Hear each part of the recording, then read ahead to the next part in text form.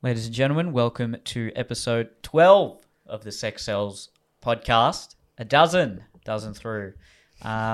Please click follow or subscribe if you haven't already. Give us a share on Instagram stories or whatever social media platform is the platform of your choice. Share us on Tinder. I don't know how, but do it. Actually, this would be a great one to share on Tinder. It probably would. To a match, just... We've talked way too much shit about Tinder. That's true. Hey, listen to these horror stories. Let's not be one of them. Yeah. Share the picking up one on Tinder, maybe. Yeah. Which one? If you were trying to slide into someone's DMs, what would be a good one to share? Dating in 2020. Oh, yeah, and then be like, obviously, isn't this yeah. depressing? Let's break the mold. Let's get a few drinks. Yeah. And let's cry about it together. Yeah. Let's hold each other. arms. Yeah. Perfect. Done. You're welcome. This is gonna sound a bit seedy, but I actually just love sliding into DMs. All right. It's just fun. It's just Do you have like a go-to line? I like that I hated it before because I just hated the possibility of getting rejected, but it's just so much fun. I just what do you say? I got a few things honestly, but now I don't know how many people who I've slid into listen to this. Who have slid into? But the DMs.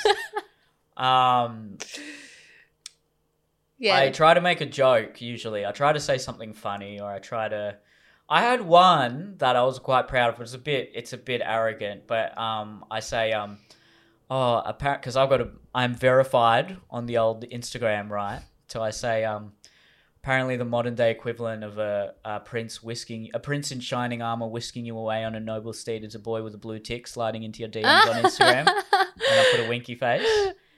And then it got some success. But then a few girls put it on their story, and I was like, I'm not down with it. Like they colored me out, but I was like, damn. I mean, I don't care. Like, there's nothing to expose. Like, yeah, cool. I did that to 10 other girls, but No, that's pretty good. I like it. And then sometimes I'll just say a joke. But then once I did that other line about the boy with the blue tick, and then a girl was like, what makes you think I'll like you because you've got a blue tick? I'm not that up myself. And I'm like, oh gosh, hello, it's called banter. No, it's a joke. And then part of me was like, oh, I want to... Did you say, please refer to my comedy? I should have done that. I was like, hey, sorry, please refer to my agent.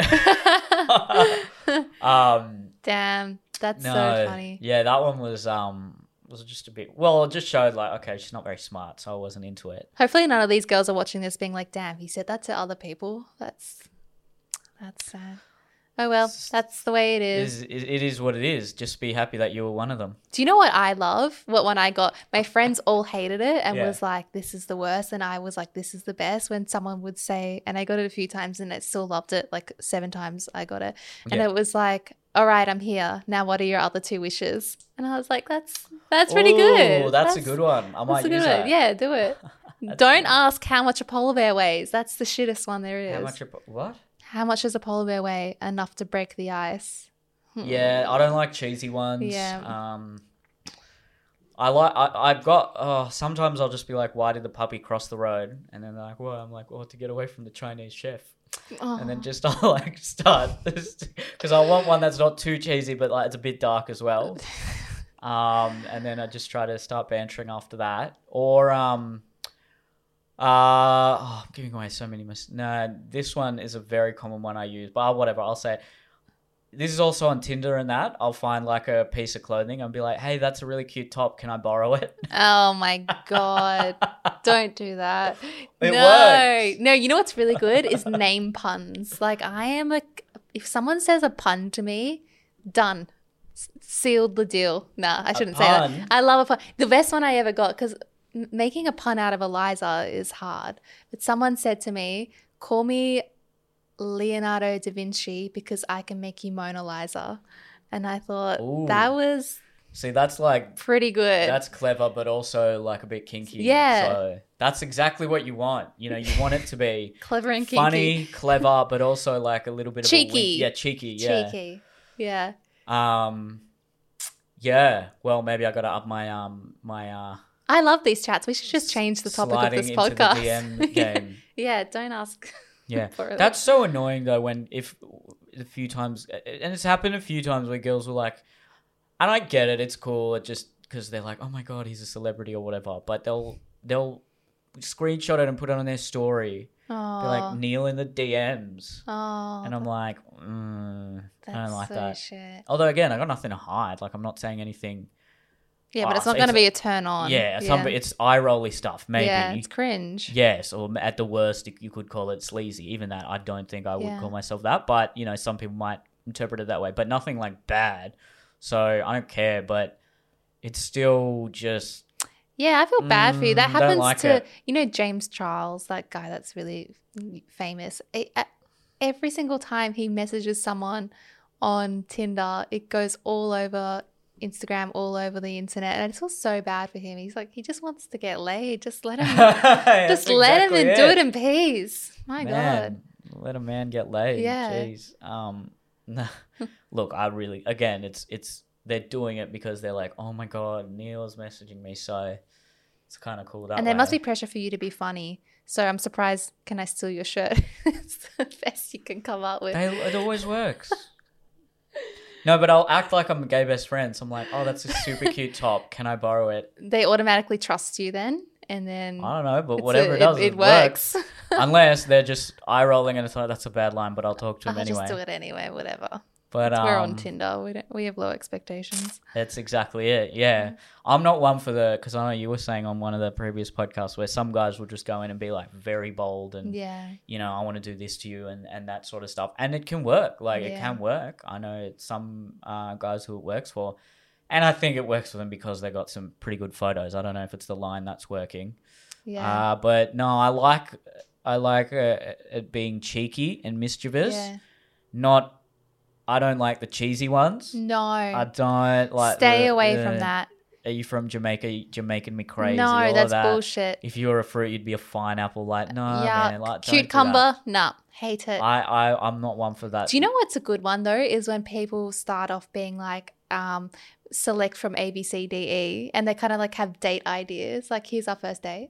And because it's the reason why it's good is because you can determine straight away. So she's picking dinner and drinks, or she's going to pick straight over into your bed.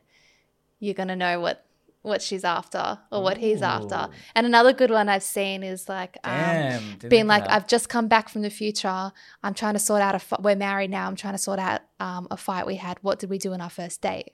We can't agree on it. And then she'll be like, well, you took me for drinks and we did this. And then there you go, first date planned. I don't know about that second one, but the first one is good because if you're just too bold and you're like, hey, do you want to come over? Then that can be a turn off. But if it's in the options, then you can get a good gauge of and you can literally put in your options, talk back and forth for weeks and never meet.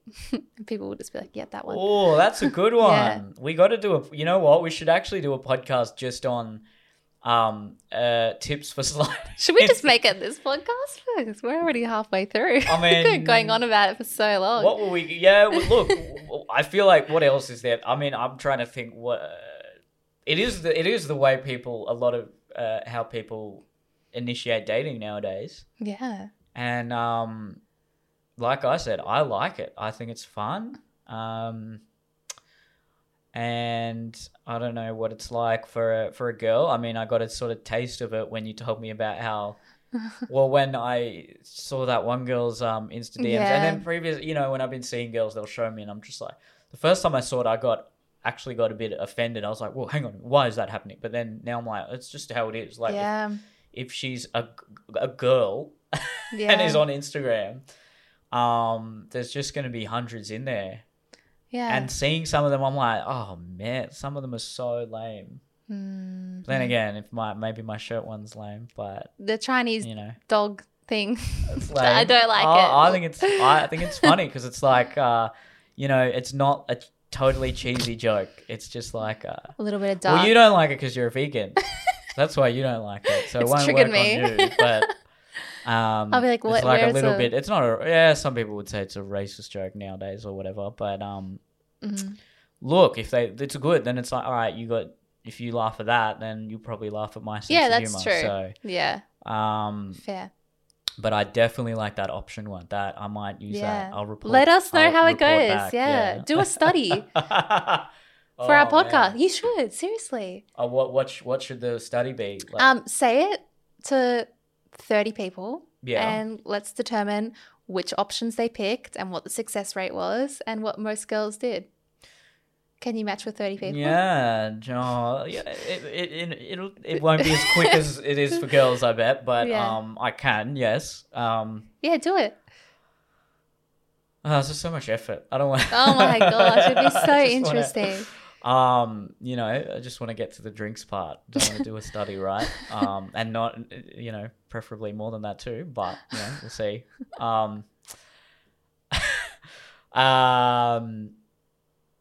But yeah, maybe I'll do it one day. A study of.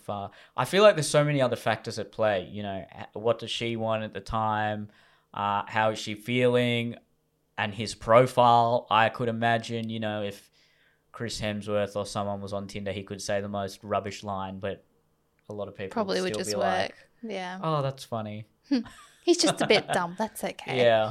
Look how beautiful he is. Yeah. And vice versa as well, Oh, yeah. If, I don't know, Ariana Grande slid into my DMs, I don't care what she'd say. I'd be like, I'm down.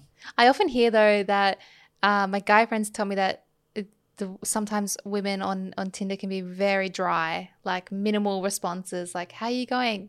Yeah, good. You, like that kind of thing. But I think it definitely goes both ways, but I do hear that like as a very common complaint from my guy friends. Do you experience that? Yeah, occasionally. Because I guess they don't have to be, because there's probably like so many guys messaging them. Yeah. So I find Bumble, that's the one where the girl has to message first. More often than not, it's just like, hey. And I'm like, what the hell? Wow. Like, really? That's what it's like when you message first? Yeah. But look, at the end of the day, a lot of it just does come down to the profile, hey? Mm-hmm. If they are dry, you're willing to put up with more dryness if they have a better profile. It's an unfortunate fact of life. Is what you mean? Yeah. They tickle your fancy. Yeah. It is a fact of life, though. I think a lot of people would be in the same boat there. But this has been the longest introduction of our life. Oh, you should listen to my the Neil and Jordan podcast. It's like 30-minute banter, and then the actual serious issue is like 20 minutes, and then we title it that. That's so good. I need to watch them. But we are going to talk about. Well, we'll put. I do like the idea of putting DM slides into another podcast, so we'll put that one in the future. And message us with any interesting, even screenshots. Yes, send us screenshots, please. That would be funny. Yeah. Or just slide into our DMs, quite literally. Yes. But you wanted to talk about raising woke kids. Yes. It's a good one. I like that. I like that. And as people who follow me would know, I've made a lot of comedy, basically just making fun of woke people. Mm-hmm. And it's in the consciousness a lot more now than it even was 4 or 5 years ago when I was making the most comedy about it. Yeah. It had a bit of a lull, I thought, in 2018-19, and a lot of other political, economic factors are at play. So this is just, you could do 10 podcasts on this. Yeah. But on raising kids specifically, that's really interesting because you hear a lot about, raising gender-neutral kids or putting kids, giving kids hormone treatment and puberty blockers, and it's confronting and it's challenging, and you know what? I don't like the idea of puberty blockers or hormone treatment for kids. I think if a child says, refer to me as this pronoun or something like that, I think that's fair and fine.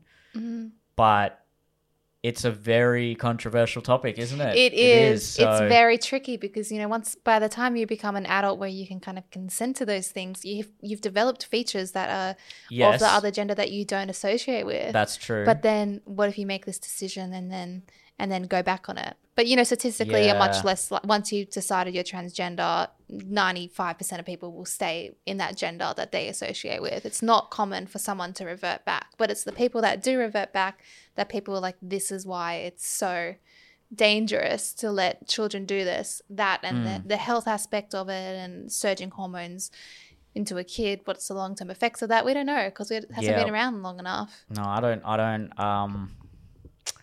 I think parents should have the right to do it. Yeah. I wouldn't do it for my kids, no. Yeah, I probably would. Okay. I don't know. If you were going to marry someone, you'd probably have to talk about that now. Yeah, exactly. Yeah. I don't know. I haven't thought about it too much, but I used to run an LGBTI support group for kids. So I have a very big soft spot for them, especially transgender kids. But I guess actually an interesting little story about this, which kind of comes into this woke culture. So I used to work at a youth center a few years ago where kids would just, like 50 kids a day would pop in, play games or whatever. And there was this one group of kids, there was 5 of them, and they were all at the time they were a little bit like cool, but the outsiders and the equivalent of like what we would have like emo kids back in our day, and just a bit unique and quiet. But what was interesting is one of them, when I met them, they were 14 or 13 and they were all like straight identified. They all had girlfriends and boyfriends. And then one of the kids came out as transgender. Then the another one came out. And then within 2 years, the entire group of 5 of them had come out as transgender and were or gender neutral.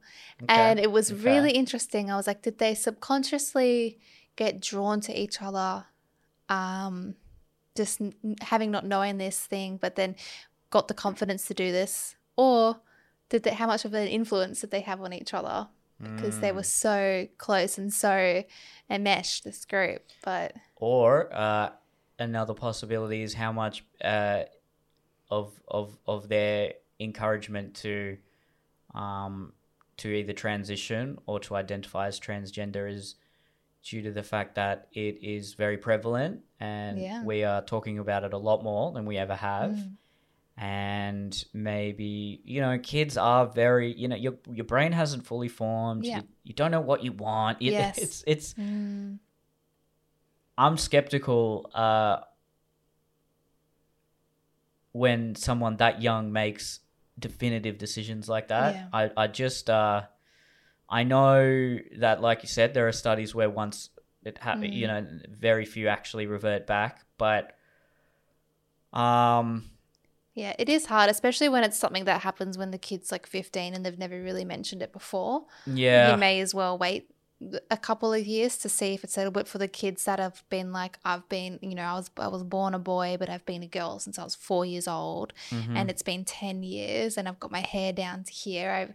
No one's ever known me to be a boy since I was a toddler. I think that's fair. But you know what? I don't actually know about the long-term effects of hormone treatment. No one does yet. So we'll see how that goes. But yeah, it is hard when it happens, and most people do start to kind of question it around that age of like 14, 15, 13 to 17 probably. But it's also the age where you're much more likely to have significant mental health changes in your hormones. So it's a tough thing to consider. But no one willingly just gives out hormone treatments. Like, it's very, very difficult to get. And I know a lot of kids have been rejected for that based on not being mentally stable enough. Which is good. Yeah, I mean, you hear very different views all the time on that sort of stuff, because I was listening to a lady who was on Joe Rogan recently, and she was saying, she lives in America though, so it might be very different in Australia, and I'm pretty sure she lives in one of the more liberal, culturally liberal cities in America, that the doctors aren't questioning the kids now. They're just, if the kid's saying, yes, I don't identify with the gender of my biological sex, there's no further analysis, there's no sort of unpacking, hey, could it be that you are facing other mental issues, or you're feeling that you don't fit in, and that there are other factors at play, and you think this is the right option for you, but it might not actually be, because there's a political aspect at play where you could be seen as a bigot or hateful if you question it. So they're just not questioning it, and it's happening, and it could be. Look, I don't know that. I don't know a lot about this. It's not my area of expertise, but some of the statistics. I mean, she was talking about just in the last, I think, 5 to 7 years, like very recently, and it probably correlates with the trans identity being so prevalent in the public discourse. Underage transitioning and identifications as trans have increased 4,000%. Now, I know that correlation and causation are two very different things, but it does seem like surely a proportion of that would be kids who are hearing a lot about this and almost see it as, well, in many ways, maybe even fashionable. And that's not to say I'm not, I'm not saying that, I'm not attacking everyone in that community and saying, oh, you've just fallen for something that's fashionable or whatever. But I'm just I'm just skeptical, and it's happening very quickly. So that probably informs a lot of I'm not a parent, but it informs my decision to say that I think parents should have the right to choose that option for their children. And it shouldn't be, mandated by the state or anything like that. Yeah, I think in Australia you have to go through like a whole lot of court proceedings and things like that to be allowed. But I guess that kind of comes down to, with the kids that do it because it's trendy or it's different. That brings us to, I guess, the topic of these kids that are considering themselves woke. The way you said that was so woke. These kids that are considering themselves woke. It's so boomer. Well, can I just say, like, the word woke is such a broad term that anyone says to anyone who's further on the progressive political spectrum, right? So if you're really conservative and someone is in the center, you will say that person's woke. Yes. And then if someone is very left-leaning culturally, but then someone's even further than that, they'll say, oh, the person's woke. Yeah. So it's just a can you define to me, what do you define as woke? It's having an alertness, like a awareness and alertness of like social discrimination, racism, class, those kind of things. Yeah. Just being more than aware, but wanting to actively change those things. Okay.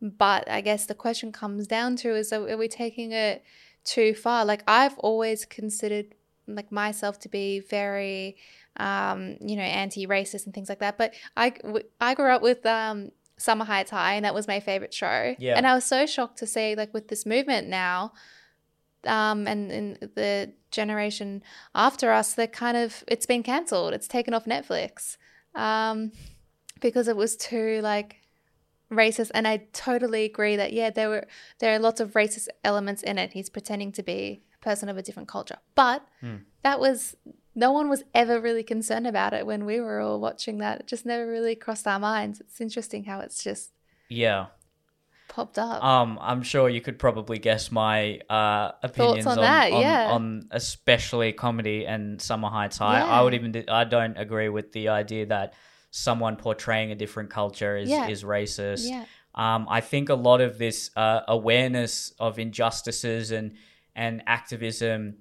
comes from the newer schools of sociology and this particular branch of academia that, granted, I'm not a massive expert in, but I definitely know a fair bit about.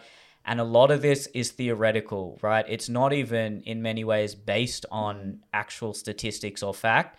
I think there are huge elements of people not having a purpose, not having a meaning. And if you say that a large part of your identity is, say, I'm against racism, or I'm against sexism, or I'm against homophobia, right?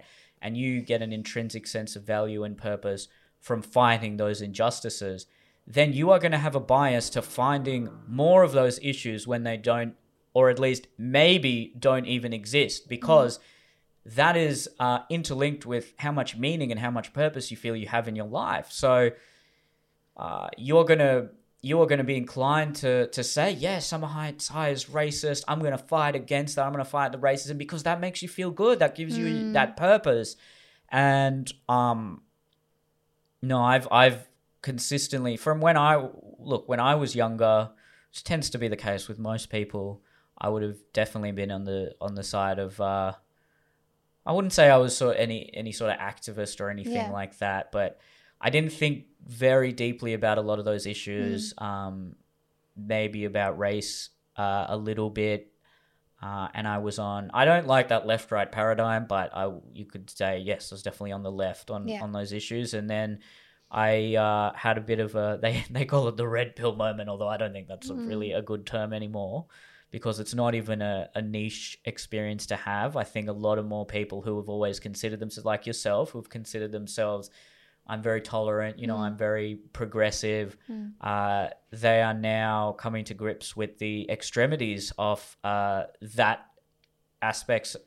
aspects of culture, and of the very vociferous, vocal, adamant, fervent, and in many ways angry activism and voices and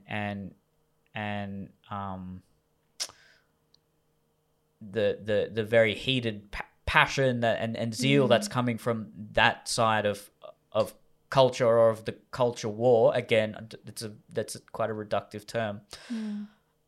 And they're saying, well, hang on a minute, like I don't always agree with a lot of that. Does that mean but then I always just dismissed everyone else who was, to the right of me, but now I'm to the right and they probably dismiss me. So like maybe I had that realization a few years ago, where anyone who was basically conservative, I'd just roll my eyes and be like, you're just a fossil, you're a dinosaur or whatever. And now I just I've been humbled, I suppose, and I know this is a much broader idea I'm articulating than just woke kids as such, but it's I find myself in many ways like on the right, like almost like a boomer on some of these issues, right? Like no, it's not racist to like do an accent. It's not racist to make a joke about a different culture or a different race. Even that term racism now, it's so subjective. What's racist to someone is not racist to someone else. And all of those terms, right? Like what is sexist to someone is not sexist to someone else. And then there's the school of thought, which is, you can't comment on racism unless you are a victim of it. And even that, no, I don't agree with that at all. Like these are just topics that need to be separated from the self and the identity of the self. And they should be, it should be, open season for anyone to discuss these topics. Now, I totally understand that when someone's experiencing issues, they have that experience can inform their views to a degree that someone who may not have experienced said either racism, sexism, homophobia, whatever, might not be able to have that same understanding. But I just think things have gone, PC has gone mad, or whatever you want to say. Do you get comments on your accent videos these days, or not really? Because see, that's the funny thing, right? For a lot of people, this is a very new phenomenon. Like, 2020 is the year everyone went woke. This has been happening for me since I started comedy. Oh, really? Yeah, since I started doing, I've always done accents. I've always done different characters. And look, Grant, like I said in other podcasts, I am not above criticism or something. If you feel like my impressions or my accents or my jokes are hateful or offensive, I can't sit there and say, you're not allowed to criticize me. You're not allowed to voice your opinion. Do it. I just think there's a lot of people that are sort of falling into this large group and this herd mentality where we are tarnishing creators and creatives who may have made what could be perceived as a bad joke or a very subjective joke or an article or whatever it may be, and just painting them with the same brush as they're part of the problem. And they're not. Like, there's no fact to any of this, right? This is all this kind of very subjective ideas about activisms and systems of oppression and racism that you hear those terms thrown around a lot. And a lot of it, when you listen to the thought leaders on these subjects, they're interesting and it's good to listen to them. Ta-Nehisi Coates is good when he talks about, the black experience in America a lot. But then the average person who's espousing this sort of stuff on social media, I don't have a lot of time for. I really think they're maybe misguided, or they're people who are just a bit resentful and they're latching onto something that's giving them a purpose, that's giving them meaning in their lives. And I think those sorts of problems of racism, sexism, homophobia, which again, very broad and vague terms, right? I think there are things to talk about and issues still exist, but they are vastly overstated, and a lot of it is so subjective that we can't create these we can't sort of ascertain or develop objective, concrete ideas about, one, how to fight them, and then also we need to talk about, if policies are introduced and things, what are the consequences of those policies, and can't just tear everything down and then expect this utopia to be created, because that shows a very narrow understanding of human nature, I think. But anyway, yeah, I can see you're very passionate about this. Yeah. Oh, if you look at my content and that, I mean, it's a fact. Because when you occupy the space, not just comedy, but the sort of comedy I do, right, which is in many ways very similar to Chris Lilly, character acting, right? And what we do is we create very exaggerated versions of particular archetypes that you see in society to, poke fun at them. But so again, like I said in that podcast two weeks ago, right, it's obviously something I'm very passionate about. But no, I've spoken for a lot here. So you've come from a very different background. You said you've come from working at a LGBT center, and your profession is much more about care and helping people and really making sure that they're not unnecessarily hurt. So there might be some interesting points of disagreement here. So tell me your experience, first of all, with maybe the activism side of things and your politics even, and then what made you have that moment where you thought, wow, the generation younger than us or society at large now has gone so far that even I can't necessarily get on board with it. It is. I think for the last point, just being looking at the videos on TikToks, and my algorithm is sending me the same thing clearly, but it's the amount of youth that has millions of people liking videos on conspiracies, we're a simulation and this kind of thing, and it's our soul's purpose and we've been sent all this stuff. Cancel culture is so huge. What happened on YouTube with the James Charles and then the Jeffree Star and then Shane Dawson, their careers were ruined. And people are canceling celebrities for things that, and I'm not saying that, I'm not siding with the celebrities or anything, but they were canceling celebrities for things that happened 10 years ago, things that they had said, which is very interesting. But I actually experienced this just a couple of days ago. So tell me what your thoughts are on this. So I'm part of this massive group. It's got 10,000 people in it. It's a vegan thing. And what you said? It's a vegan thing. You can't be there. It's elites only. No, it's literally just Sydney vegans, and people just post restaurants and stuff that have cool vegan menus and things like that. And one restaurant the owner posted into the group saying, hey, there's a deal on here at my vegan restaurant. And then his profile is public, Mm-hmm. and it wasn't the restaurant's profile, it was the owner's personal profile.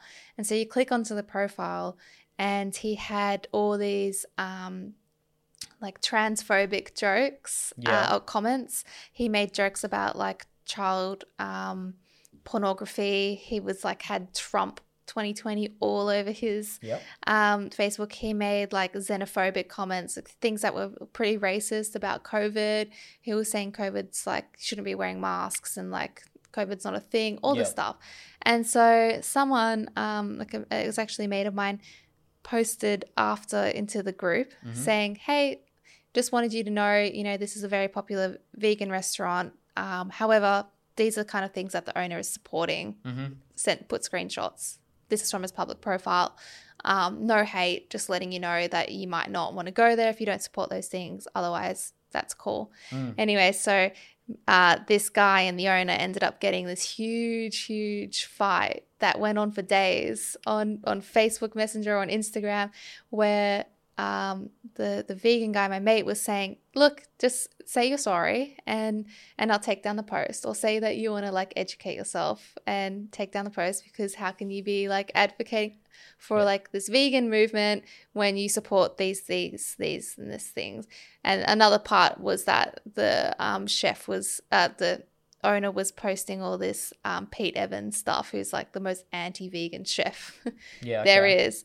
And so the owner then kicked off and was like, I'm suing you for defamation, and if I see you, I'm going to break your face in, and like put all these threats up.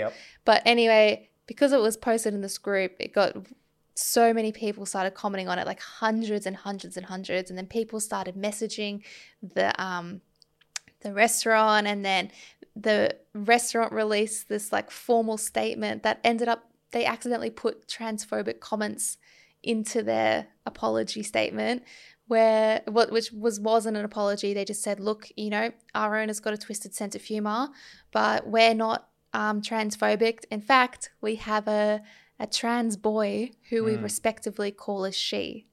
But that in itself is transphobic, because if she is a she, it's a transgender girl, not a transgender boy. So they kind of fucked up there. Anyway, so pretty much everyone just boycotted the restaurant because I think like a lot of vegans align with the same views on those kind of things, and Trump or whatever. And then he was commenting saying, my restaurant was the emptiest it's ever been in the 2 days after that. So it was kind of like this weird, like he got totally cancelled, and everyone was not coming at him, but just being like, yeah, I'm not going to go there. But at the same point, a lot of people were like, I feel bad. This is his family business. He's just lost it completely. But at the same point, when people were commenting, being like, look, just acknowledge that, what you've put up, these like really racist comments or like things about child pornography is kind of offensive and hurtful. And then he was like, whatever, you're all a bunch of tree huggers, and Trump 2020, Viva la Trump, like commenting that on everything. So is he a vegan himself? Apparently, but I don't know if he is, or if he says he is. That is, yeah. First of all, that's very interesting that a person would have those views and then be a vegan. Like you wouldn't expect that. And I'm very interested in people who hold sort of contradictory, or what you'd expect to be contradictory ideas. So I'd be fascinated to actually meet this person, to be honest. But my view and opinion of that, that's happening more and more. It's like no one's really done anything wrong there. Like everyone's within their rights to do the things they've done. That person who saw the things they posted on his profile, he has every right to post in the group and say, hey, everyone, just so you know, this is what this person has posted on their profile. The owner has every right to say, no, I'm not sorry. This is what I believe in, and I don't have to apologize for it. And then people have the right to not go to that restaurant if they don't like the person. I don't agree with that. I think you shouldn't be politicizing food. Well, restaurant and a vegan restaurant, if anything. Yeah. But people have the right to boycott things, and this kind of cancelling, and it comes down to tribalism, right? And it also does come down to, I guess, people wanting to align themselves with other people whom which they agree with. Yes. So again, the people like who have, I suppose, cancelled him, they have every right to do that. And I do feel for him in the same way. Like, that's really sad if he's going to lose his business. Now, I haven't seen these comments, right? So again, with these terms, like, I feel like I did a film on this, right? Where the society that cries racism and transphobia and homophobia, and like, you know, you hear about this person who said homophobic, racist comments, and then you see what they said, and you're like, no, like, it's very subjective, right? Yeah. Like, I don't, and the major thing there is I don't agree with this idea that like only a person of color can say what is racist. No, like I don't agree with that. Like I think, and I would then also adhere to that mentality when it comes to like only women can say what's sexist, only trans people, only people of the LGBT community can say what's homophobic. Like they can say what's homophobic to them personally. I can say what's racist to me personally, but there is no objective idea about, you know, there's no real rules about these things unless it's sort of legislated that, unless discrimination is really legislated, it's not, you know, this whole idea of the system being racist. It's a subjective conclusion, right? Because there are huge disparities between various groups. Now, they can be economic and they can be just other life factors. And then the conclusion that's subjective is, okay, there are disparities, and those disparities are advantageous usually to, you know, whatever, white men or whatever, and then therefore the system benefits white men. Like, no, okay, you got to analyze this as properly as possible. So that term, educate yourself, you know, I even posted a video about that a few years ago. Like, that is really, if anything, that actually like triggers me, right? Yeah, it's like offensive. Yeah. It's like, well, you're assuming that if I learn the things you learn, that first of all, I might already know. And in many cases I do, right? They just tell me things that I already know. Then I will, the only option for a decent moral human being is to agree with exactly what you agree with. Yeah. And that's just, it's obscene. Like, point. It's so narcissistic to think that way, right? And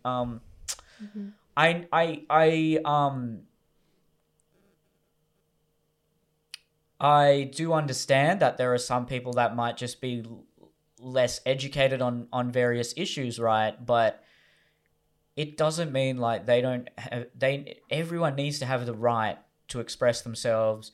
And that does mean that people then have the right to express themselves by boycotting or, you know, canceling a person, right? So really, like, cancel culture, all this thing that's happening, it's I don't agree with it personally, but I don't think it's really anything majorly disadvantageous or pernicious for greater society. So unless there are like laws that say certain things, or laws that restrict people's ability to express themselves, and, you know, it's really interesting. In 2013 or whenever it was, 2014. Was the then Tony Abbott government, and George Brandis was the I think the Attorney General, and he said something like, you know, in Australia people do have the right to be bigots. And I remember when I was younger, I think I might have been like, oh, this guy is just a fossil or whatever. But no, he's not wrong. Like, people do have the right to express themselves. And now, words are very different to actions, right? So if you refuse to serve someone, if you refuse to, you know, give someone a job because of their sexuality or their gender identity, and then that sexuality or gender identity is not negatively or adversely impacting your job or your area of business, then that is, you know, I think that's pretty clear-cut discrimination, right? Yeah, it's hard. But then also, you know, on the other side, it's like, well, I'm able to express my opinion about this and that. But then we didn't let gay people get married until 2 years ago, which is so wild. Yeah. And the fact that we had to vote kind of on that still blows my mind that it's only just happened for Australia. And that, you know, expressing these things, it's kind of like it's a fine line. I guess it's how you express it and what you're expressing, because sometimes you just hear people say the most outrageous, offensive things, and you want to call them out, and sometimes people should be called out and being like, no, it's not cool. And that's fine. And everyone has the right, and that's, you know, there's a lot of hypocrisy on the more conservative side of this, where they're like, you know, I get called a racist and a bigot for, well, if you believe in free speech, they have the free speech and the right to call you a racist and a bigot. Yeah. Okay. So you need to shut up as well. But like, exactly. I do think that a lot of those problems and those issues are just, I don't even think, like, I've listened to a lot of podcasts. I've even done some reading, and I know that these issues are just, I wouldn't say overstated, because the way that they're interpreted is subjective. That's what I'll say. And then as a result, they become overstated. So, all these things, you know, and it's crazy. Like, I've been talking about this I've been putting it in my content for like 4 or 5 years, right? And just this year, it seems to have really, you know, come to the fore. But you know, microaggressions and all these new there is new legislation, and hate speech laws have always been there. But even that, you know, it's so subjective and broad as to like, what is racist speech and what is hate speech, right? So culture is very different to race, right? So like, if I criticize the doctrines of Islam, that is not me being racist. That is me criticizing and critiquing values and ideas of a particular ideology, right? So then that, you know, but if I said, hey, I'm not going to employ someone because they're black, well, that is racism, right? Yeah. But if I said, hey, these particular aspects of black culture, I'm not fond of them. I don't think they're helpful. It's a tough conversation to have sometimes, but that is not racist, right? It could come from a place of racism, but I think there needs to be I understand people are very wary of that sort of stuff because it can be a dog whistle and things, but even then, you got to assume the best, right? Like, I think you got to assume it's not racist until it's proven beyond a reasonable doubt that it's either racist or sexist or whatever, you know, fill in the blank term, right? So what's happening is in trying to solve these social ills or perceived social ills that I do think are vastly overstated, we are hindering other major bastions of not only Western society, just like liberal democracy, right? Like creative expression, even the rule of law, all these things, right? Like, to summarize, basically, because I go off on tangents about this sort of stuff. And we were talking about woke kids. It's not even really about that anymore, is it? But I just don't agree with a lot of that broad ideology about what is racist, what is homophobic, what is sexist. You know, I'm getting comments on my videos about, oh, this is casual racism and things. And again, it's nothing new. Like, I've had this, again, like this sort of thing seems to be coming into the consciousness for a lot of more moderate or even very progressive people recently, whereas this has been an issue for like, so long. I mean, I remember doing a comedy competition when I was 17, and I got the most laughs and I was absolutely killing it. But one of the judges was like, no, some of those jokes were racist. Now, what was the joke? Okay, like one of them was about how the Beijing Olympics, this is how long ago it was, right? Like the Beijing Olympics, the medal ceremony was really funny just because the like Mandarin just sounds so different to the other languages, right? So it's like the winner of this gold medal, Australia. Le vainqueur de cette médaille de l'Australie, and then it's like, like, so that was very good. Yeah, like that's just my observation, right? I'm just seeing that. Now, if you are a person who speaks Mandarin, you can, and it is a choice. You can choose to hear that and say, you are disparaging our language that has existed for thousands of years by mocking it and making fun of it. And that's fine. You can choose to say something like that. And then there is another argument, which again, I don't agree with, but that is to say that, hey, this sort of disrespect for different cultures and mockery of different cultures contributes to the racism and the hatred of different cultures. There could be some truth to that. And in many ways, you know what? There probably is some degree of truth to that. But at the end of the day, right, like I am making a mere observation about something that, yes, is different. And what are we supposed to do when it comes to comedy, right? Like, I know I'm bringing this back to comedy as I always do, but I mean, it's not my job to like educate the masses about the intricacies and the nuances of various cultures, okay? It's my job to make people laugh. And you know what? The whole irony, and I said this before, is like people from different ethnicities laugh at this stuff, right? It's like the woke white people.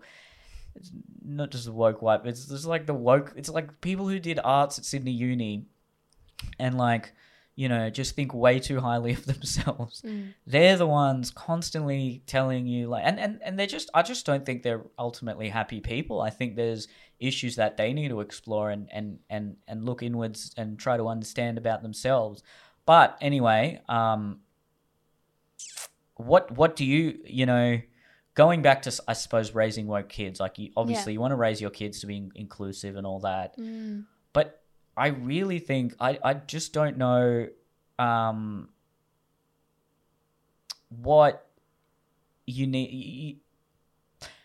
How would you define, how do you think it looks like raising a child who is inclusive and loving and compassionate and kind to other cultures, but not taking it to a degree where it then almost becomes hateful and tribalistic and doesn't allow the space for people to change their minds or admit perceived mistakes, which I also think in many cases, when I look at these individual cases of cancellation, I'm like, it's not even a mistake. It's not even a hateful thing to say. So it's all very, very subjective. Tell me you go on now for like however long I've gone on about, how to raise a woke child. It's hard. It's hard because, you do want to raise your kids to be compassionate and aware. And you do want to have, be able to say to your kids, if you see something wrong, call it out. Like, that's what I'll say to my kids. Yeah. But at the same point, we had to be cautious, like particularly for like teenagers and with social media. And there's just this mass movement of, like, for example, everywhere I look now, it's men is trash. White men are trash. Yeah. And, there's a difference between supporting minorities and groups that, have a disadvantage and being like, I will advocate for them and I will do my part in not adding to racism or whatever. But at the same point, blaming these other groups and putting hate on those groups is in ourselves. We're adopting the same things that we're going on about, saying like, we can't do this, we can't hate this group, we can't whatever. We're doing that as well. And I just see it all over the internet these days. And I just think it'll be so interesting to see what the kids are going to be like when they're, our age. Well, how are they going to be in life? Are they going to be completely sensitive? Are they going to be very unhappy because everything is wrong with society? Well, yeah. I mean, I'm sure the people 10 years older than us would have said the same thing to us when we were 15 to 18. But it's really gone to another degree with this next, the kids, I guess, 10 years younger than us. Although the partisan nature of it as well. I mean, I see kids on TikTok, kids like 14, 15-year-old kids with the Trump hats and being conservatives and talking about all that. And it's like, I never even thought about that at 15. Yeah. I did sort of start to become politically conscious around that age, but never would I have thought of to put on either a Labor or Liberal flag in my room and be like, yes, Tony Abbott, or yes, Julia Gillard. Like, that's just bizarre to even think that but America's very different, and especially right now, they can't help but get immersed in it. I'm sure if I was a teenager these days, I would be much more politically aware. And then I don't think they're even that politically aware. I think they've just chosen a side that best suits, or a trend, the idea of their political party that just best suits them, and then they've kind of fallen into that. But to go back to, I guess, the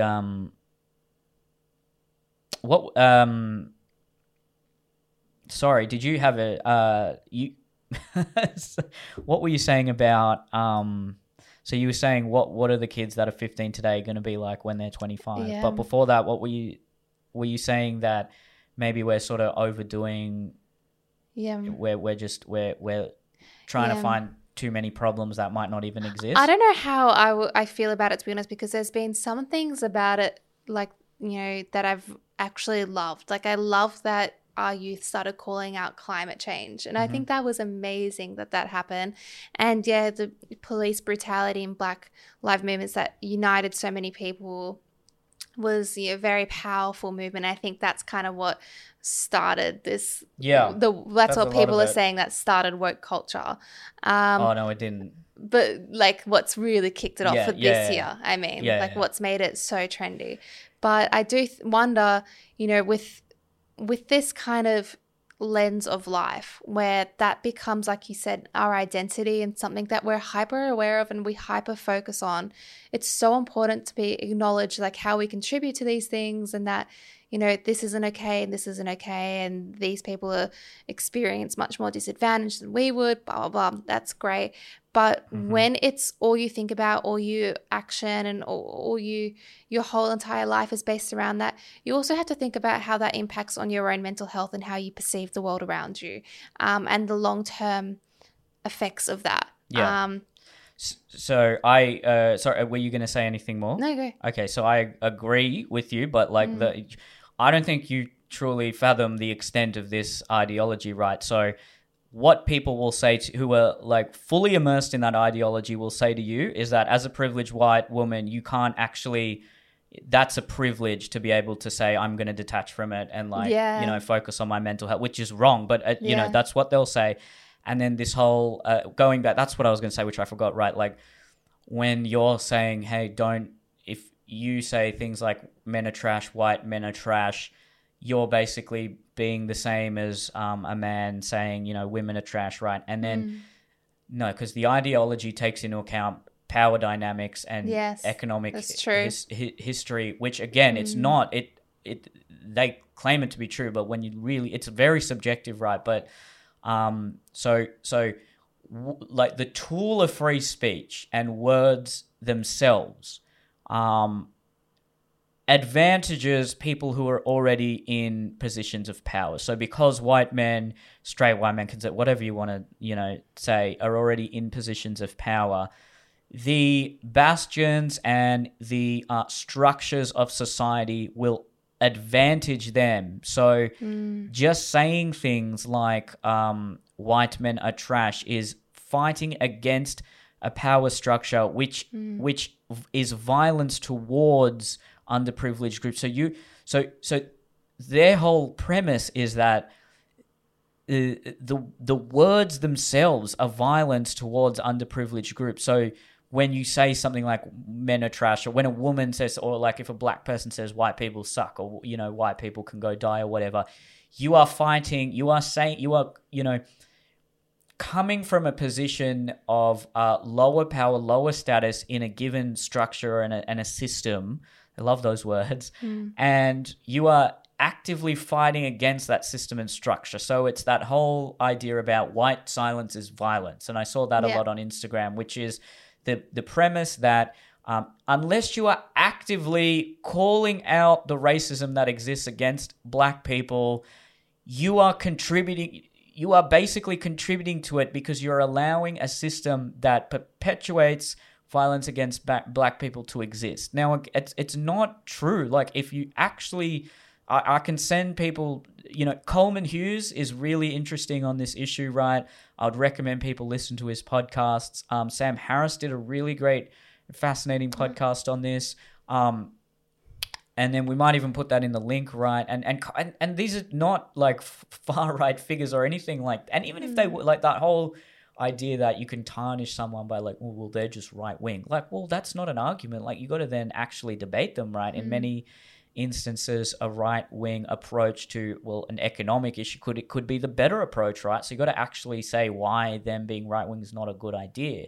But you know, when you analyze a lot of the statistics of police shootings, even in America and things like that, it's not as ironically black and white as you think it is. And also, how much does race really play a factor, right? Like, there are some very interesting, I'm not saying I know the answer to this, nor am I saying let's dismiss anyone who is saying that race is the predominant factor, right? But I'm just saying that there are other statistics out there that show that,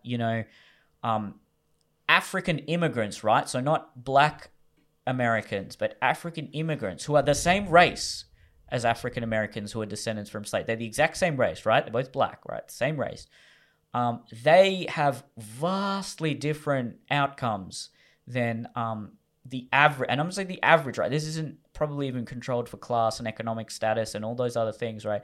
Vastly different outcomes in the factors that are generally talked about that are defined as the main factors of oppression, right? So when you really delve into the statistics and analyze this, it's not as obvious and as simple as I think a lot of people are led to believe, especially the ones that are always saying, well, educate yourself, understand your history or whatever. And then it plays into however, what is so, and in many ways clever about this ideology, right, is that it plays into the very narrative when you argue against them, right? Because it's like, well, of course, someone from a position of power would be biased against structural change because the structures in place benefit you. Now, then what sort of, how can you, if those are the parameters of the conversation, right, then you can literally never have a conversation with someone you disagree with, because then what you're saying is like anyone who disagrees with you is just like using that as using the tool of free discourse and free speech to keep in place structures which advantage them. And again, it could look, there can, and in many of these things there probably is a lot of truth to this, right? But it does sound very convenient, and it sounds like the sort of mentality that, well, there's no real there's no way to then be challenged once you're in that mentality. You are a servant for change. You are like the virtuous social justice warrior that can never do wrong, and you probably analyze yourself and look at maybe some of the things you've said and you've done and question that before you then go and like just berate everyone else. Right now, again, like I'm not saying don't call things out if someone is saying a joke that you believe is hateful and things. Like I'm much more in the camp of like resilience is what we need to be instilling, and not a culture of safety. And then the argument against that is that, well, you're putting the burden on people who are experiencing more of that hate and more of that oppression to deal with it. To a certain degree, there's truth in that, yes, but at the same time, if you like across the board instill resilience among everyone, then that takes away the power of like all the sort of hateful rhetoric or anything that is even perceived as hateful, and I just think that's the way. And that's also, things can happen in your life that even in this very progressive, socially democratic societies, right, bad things, people will still do bad things to you. People are going to say bad things, even if it's not to do with your race or your gender, right? People are going to, humans are humans, right? We're flawed. We're never going to be perfect. And on a personal level, people are going to, even just the whole idea of a hate crime. Like if someone were to like bash me up and be like, oh, brown guy, fuck you, you don't belong here, and beat the crap out of me, versus if someone just beat the crap out of me for a personal reason, like I don't like your nose. It's like, what?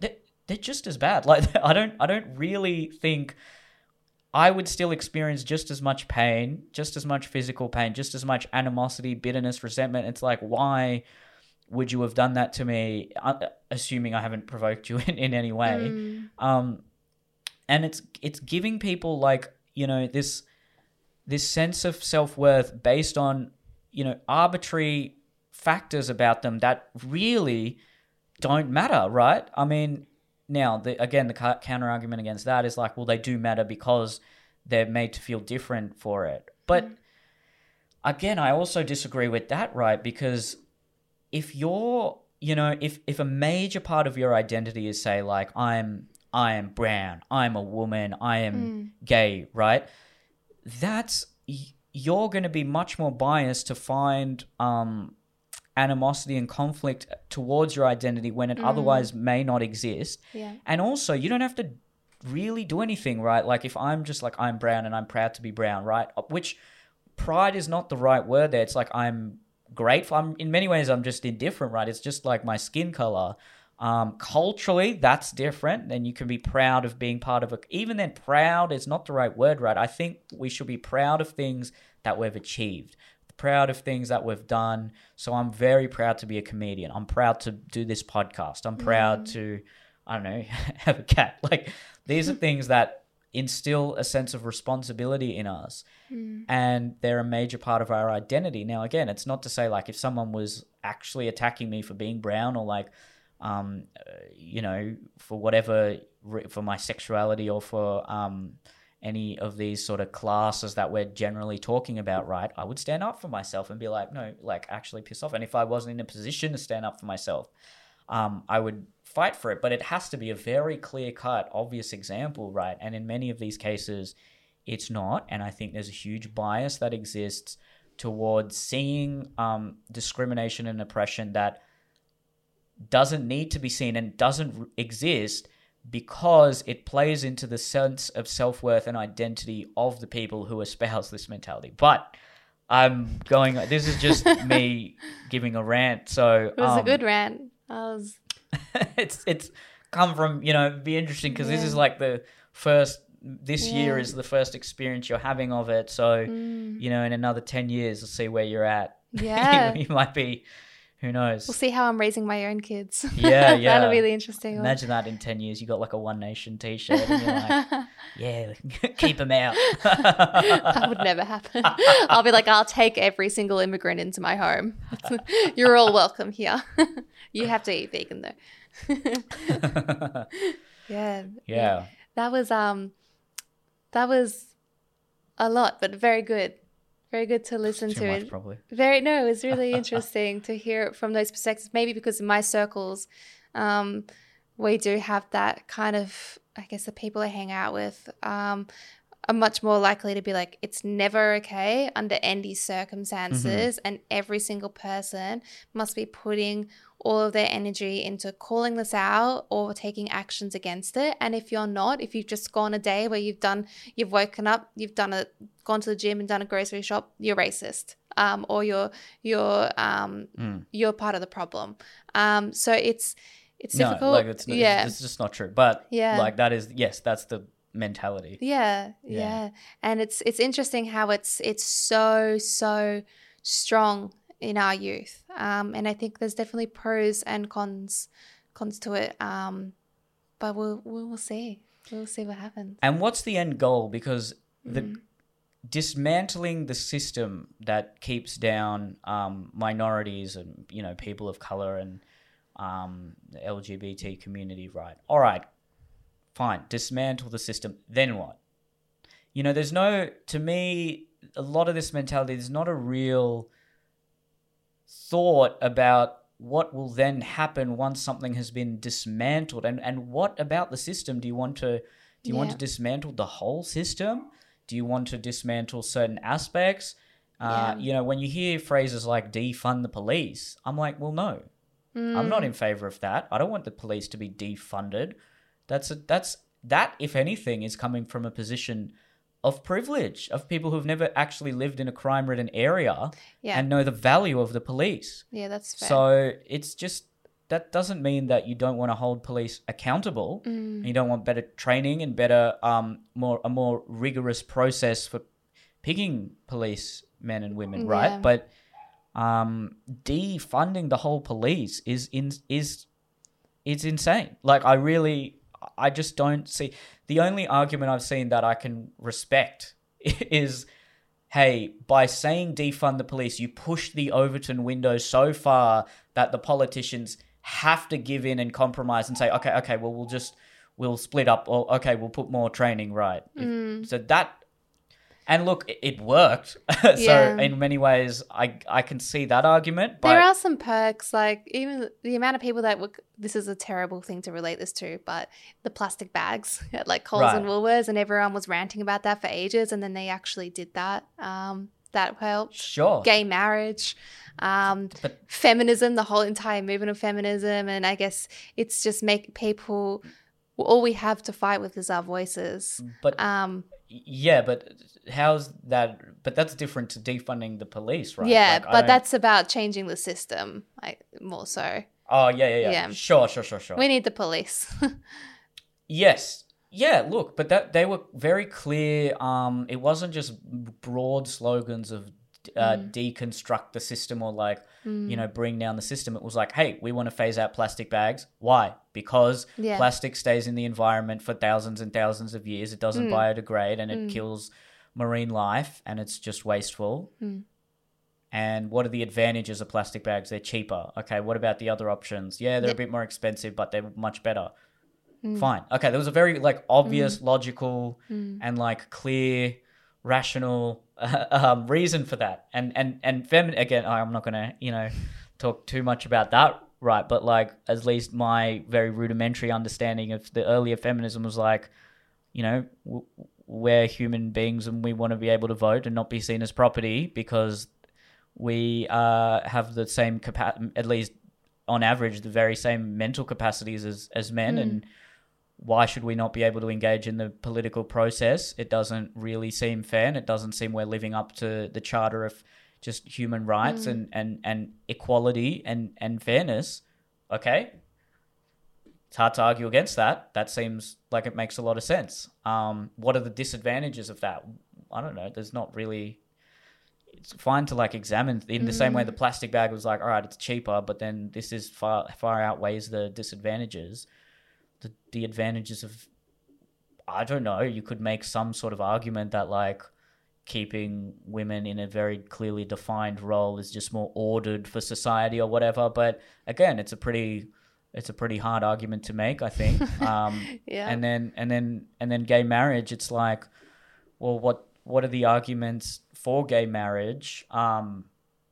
Marriage is actually a legal contract and it's a right to be able to get married, and it's an institution that is highly valued still in society. So in saying gay people aren't allowed to experience that institution and have marriage is still saying that their love isn't as it's not equal to the love of a heterosexual couple. Now, then the argument against that is like, well, marriage is actually comes from, the Bible and I don't know.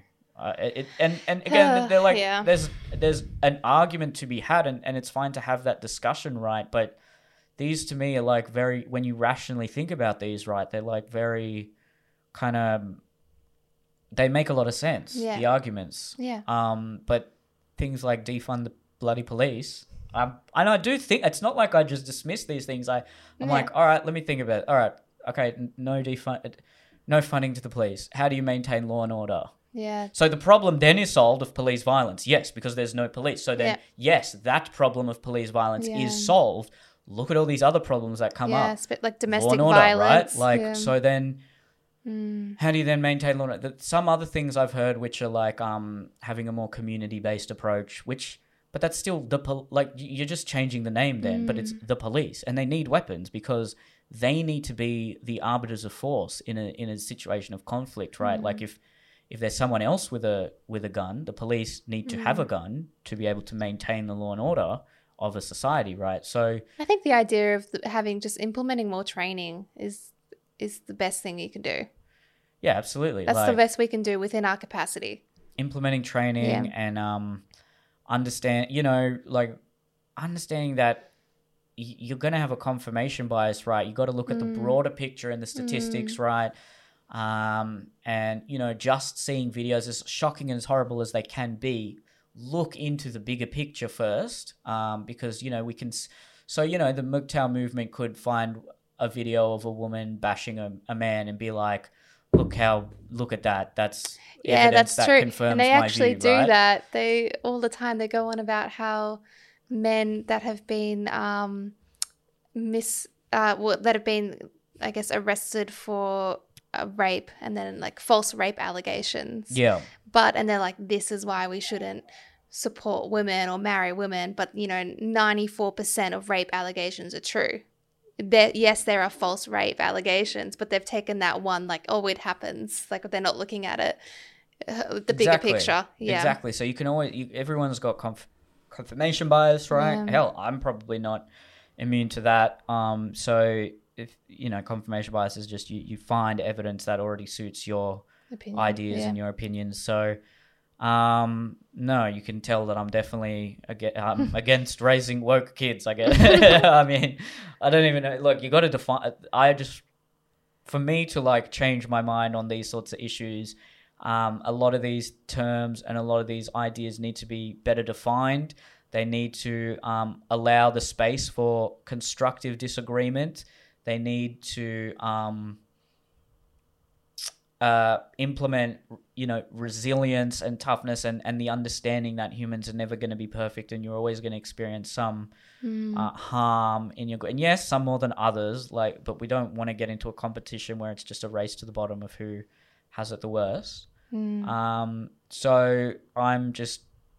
I'm not even at a middle ground anymore, because I've dealt with this for a lot longer than I think most people. Yeah.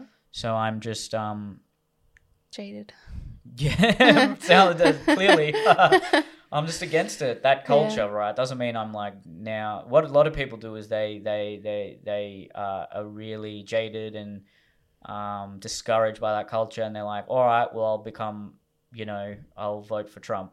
Like that's not the solution. Although it really does help those sorts of political figures, this sort of culture. Yeah. I mean, a lot of people are like, fuck it, I'll just vote for Trump. We're not American anyway. But I think in the last election in Australia, right, it was such a surprise. And look, Liberals and Labor are very different to the American, very, very different to Republicans and Democrats. It's not a fair comparison, but... all the polls were saying Labor's going to win, and then it just didn't happen, right? So, and then there was other Clive Palmer was there and all these other factors. So, I don't want to get into an analysis of that, but that culture, this has been benefits if anything, people just then go the other way. Exactly. It's been a roller coaster. This one we started with picking up on Tinder. Yeah, I know. And then got very serious. Very, very to the term for the serious, right? I think this is a really long one too. There was those breaks in the middle. Yeah. You know what I find really interesting? This is something that's sort of related but not really. When it comes to things like what we talk about a lot in our podcast, right? Being man, being a woman today, or just, dating and sex and the differences, the aggregate differences between sexes and genders in 2020.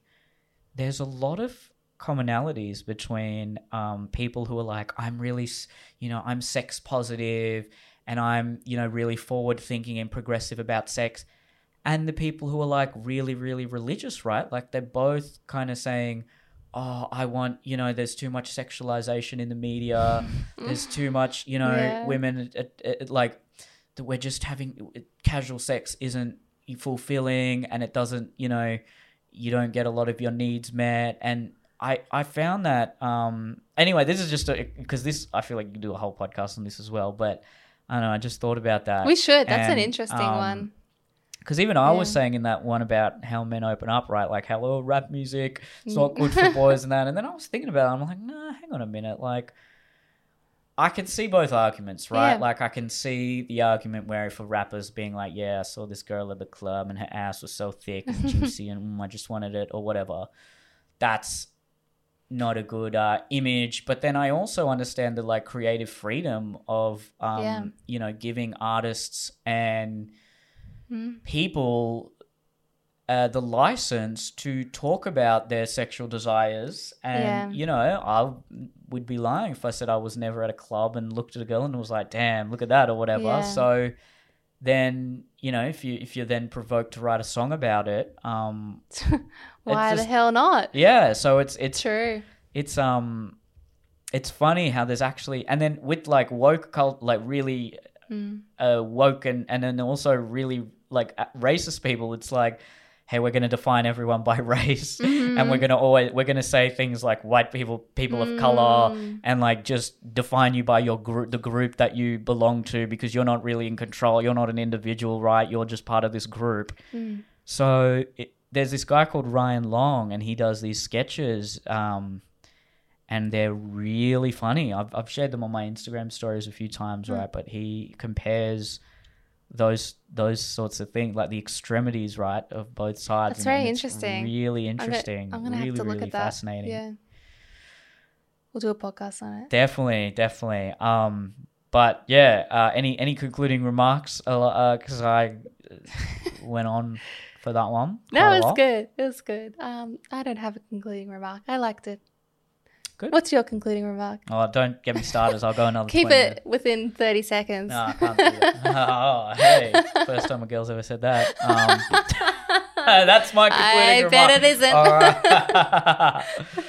right. There we go. That's my concluding remark. I like it. Thanks for listening, guys. Check out those podcasts I was telling you to check out, right? Just look up Coleman Hughes. He's, you know what, just look him up. He's fantastic, and then you can use him as a springboard to get into some other really interesting people. And subscribe if you haven't already. Speak next time. See you next week.